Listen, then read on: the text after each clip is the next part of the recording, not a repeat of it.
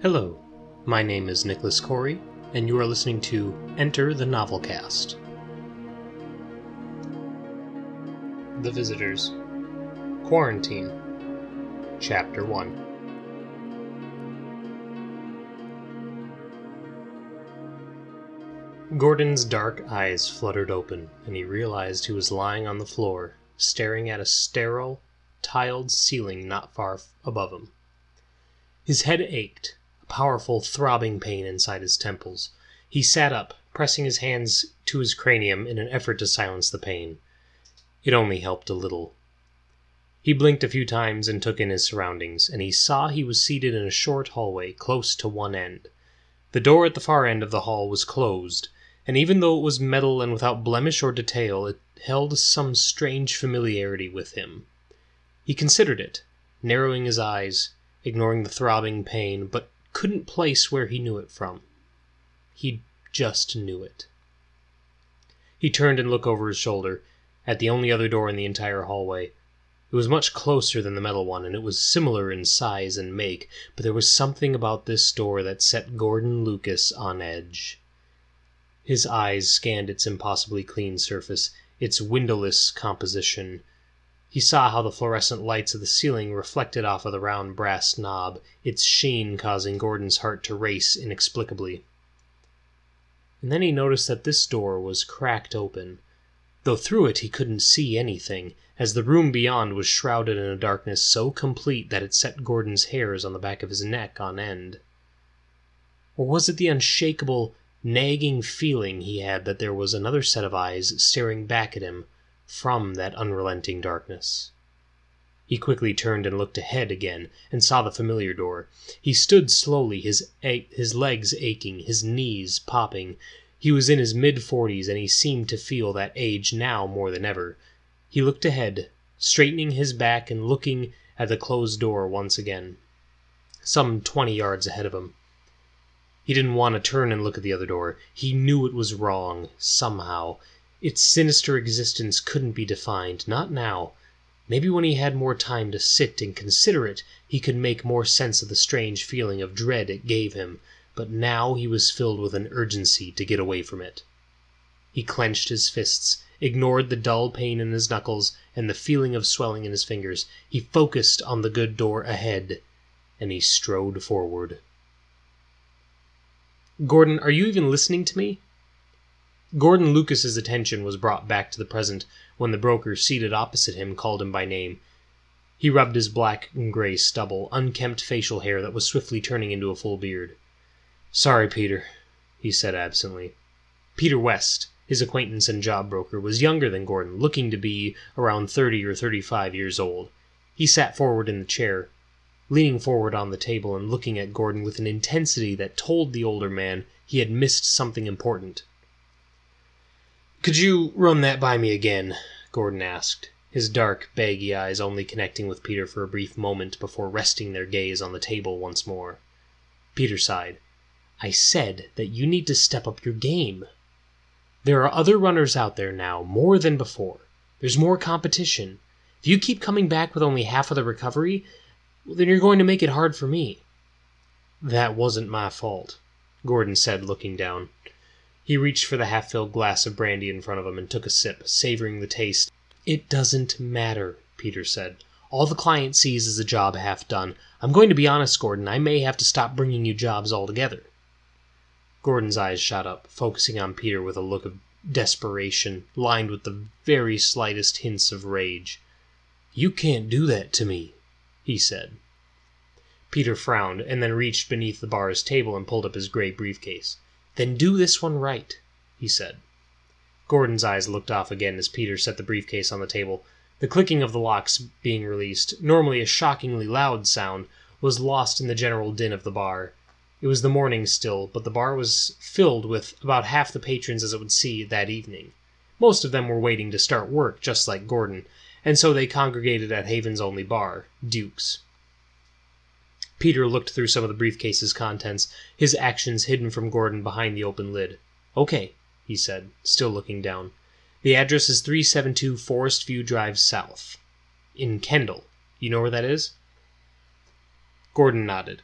Kendall was a small town, probably only about 6 miles inside the perimeter.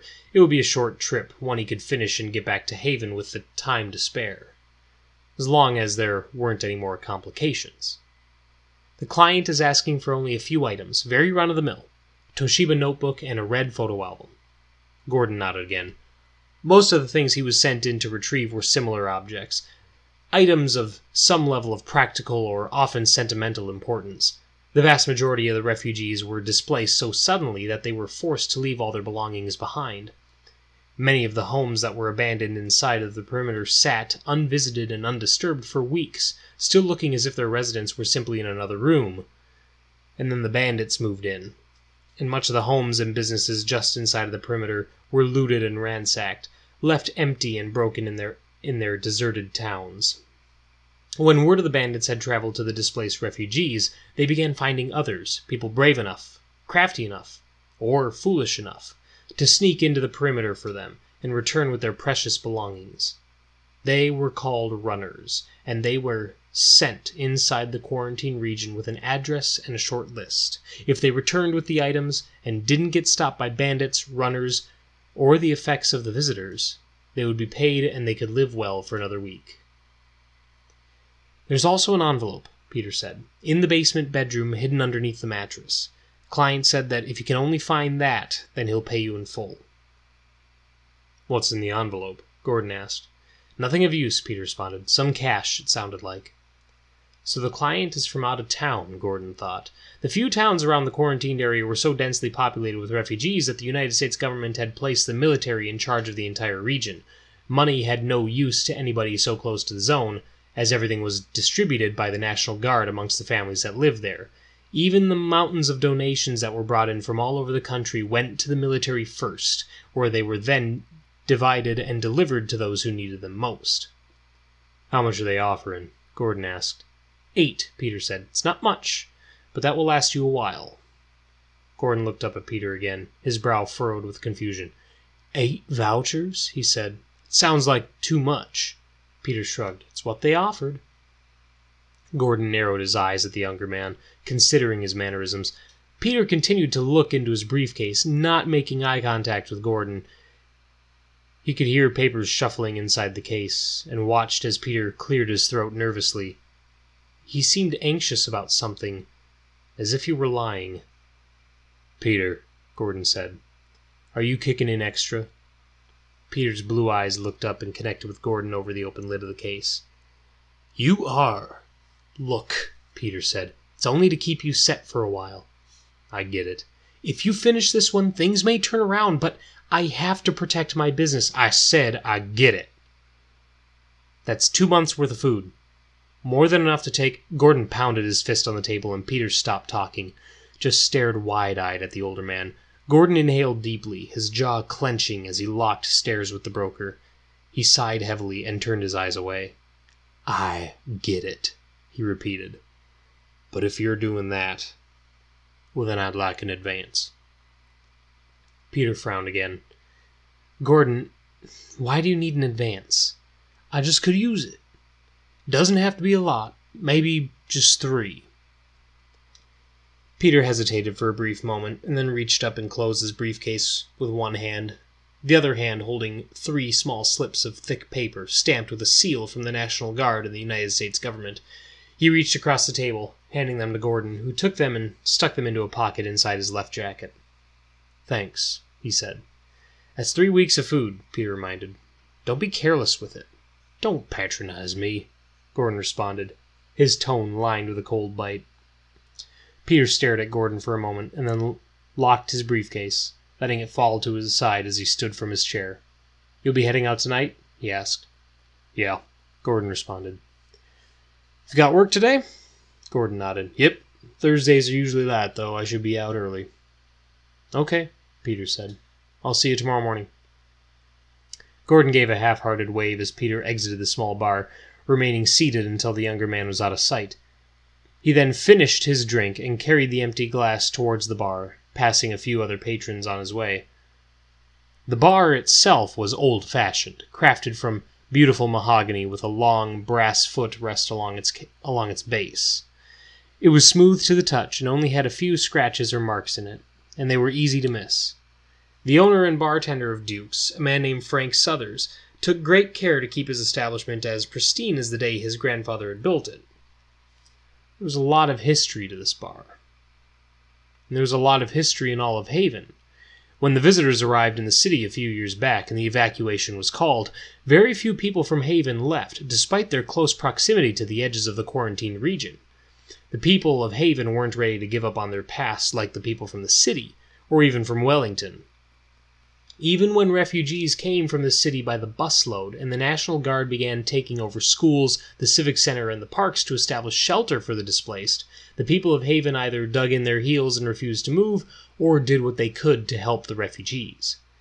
Frank Struthers was a helper. He was told to close down his bar to allow for the building to be used for food distribution. It was close to the center of town, and the few military personnel that were to be stationed in Haven saw it as having great potential. Frank struck up a deal, offering to store and distribute the food stores himself, as long as he could continue to run Duke's. He even began accepting food vouchers as payment instead of cash, since money had little value to the displaced. Or to the displaced who chose to stay in Haven rather than heading to other parts of the country, which was a larger number than anybody expected. People weren't ready to give up their old lives and continue to live with the hope that tomorrow, next week, next month, the quarantine region would be habitable once again, that the visitors would leave and the city would be cleaned and all would be right with the world once more. Gordon wasn't as hopeful. He had lived in Haven for most of his adult life, and when the authorities offered voucher payment to those willing to take on jobs and tasks, Gordon saw his place in the town's new dynamic. In truth, he didn't need the advance from Peter, as he had quite the store of extra vouchers. He just didn't want to spend his own on another bottle of whiskey. "Hey, Gordy," Frank said. "What are you looking for today?"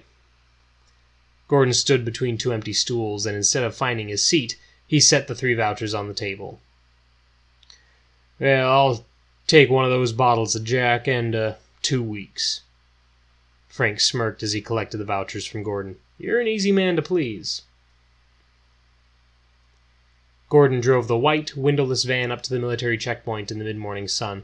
The silver lettering stenciled on the side, Wellington Research Facility, reflected the sunlight with a sharp shimmer. He pulled into the checkpoint, stopping before the yellow and black gate that blocked the road ahead, into the city of Wellington. "Hey, Gordon," the familiar voice of Private Devin Ragsdale said through the pane of protective glass. The young private suffered a leg injury in the first days of the visitor's arrival those years ago, and now he was confined to jobs that didn't require much running or standing. So, being the long-shift watchman suited him just fine. "You're early." Gordon leaned out the open window of his van, keeping one hand resting casually across the steering wheel. "Every day. They ready for me yet?" "Almost, I think. I'll let you in. Just sit tight at the loading dock." "Aye, aye." Private Ragsdale Preston held a button down on his console inside the booth, and the gate ahead rolled slowly open. Gordon drove through with a nod to Devin. He drifted slowly down the streets of Wellington, making his way towards what used to be the Wellington University campus, but what was now the Wellington Quarantine Research Facility. After the perimeter was established, the cities of Wellington, Tye, and Cedar Grove, all of which were located within 5 miles of the perimeter, were repurposed to be the hubs of military activity and research of the quarantine region. Of the 3 cities, Wellington was the largest, and also the most centrally located, and so it became the headquarters for the entire area, into which the information, observation reports, and scientific data of the other 2 cities convened before being shipped off to Melbourne, the closest city with a full airport and military base. And Gordon was one of the delivery drivers. It was his responsibility to, at least twice each day, report to the Wellington facility, load up their outgoing files and equipment, drive them to Melbourne, unload, load up any new equipment, and return to Wellington. The entire trip took about 3 hours, meaning Gordon was on the road for a minimum of 6 hours every day. He pulled up to the Wellington Research Facility, passing through the second checkpoint and nodding at the guard posted there. He circled the large campus, driving around to the back, which had been retrofitted to allow for a small loading dock. He followed his routine of backing the van up to the empty dock, and then leaned against the frame of the dock door, lighting a cigarette and looking out to the rear of the facility, where 3 dumpsters were gathered, along with 2 large propane tanks and a fenced-off area for exterior maintenance equipment. As he stood there, reminding himself of the location for the job he had picked up from Peter, 372 Forest View Drive South, Kendall. He heard the rumble of another engine, and watched as a second van, similar to his, drove out from a nearby parking lot, heading towards the north gate of Wellington. He knew that van was headed to Cedar Grove, the facility on the northern perimeter. He knew he had to be early this morning, as normally the Cedar Grove van was long gone by the time he arrived for his shipment. His knees ached, his back ached, and he was eager for nightfall to come. He never felt like more of a fake than when dealing with the researchers in the military, and he never felt more at home than when he was sneaking through the forests and fields of the quarantine region, with nothing but his familiarity with the area and the light of the moon to guide him. Gordon sighed. It was going to be a long day.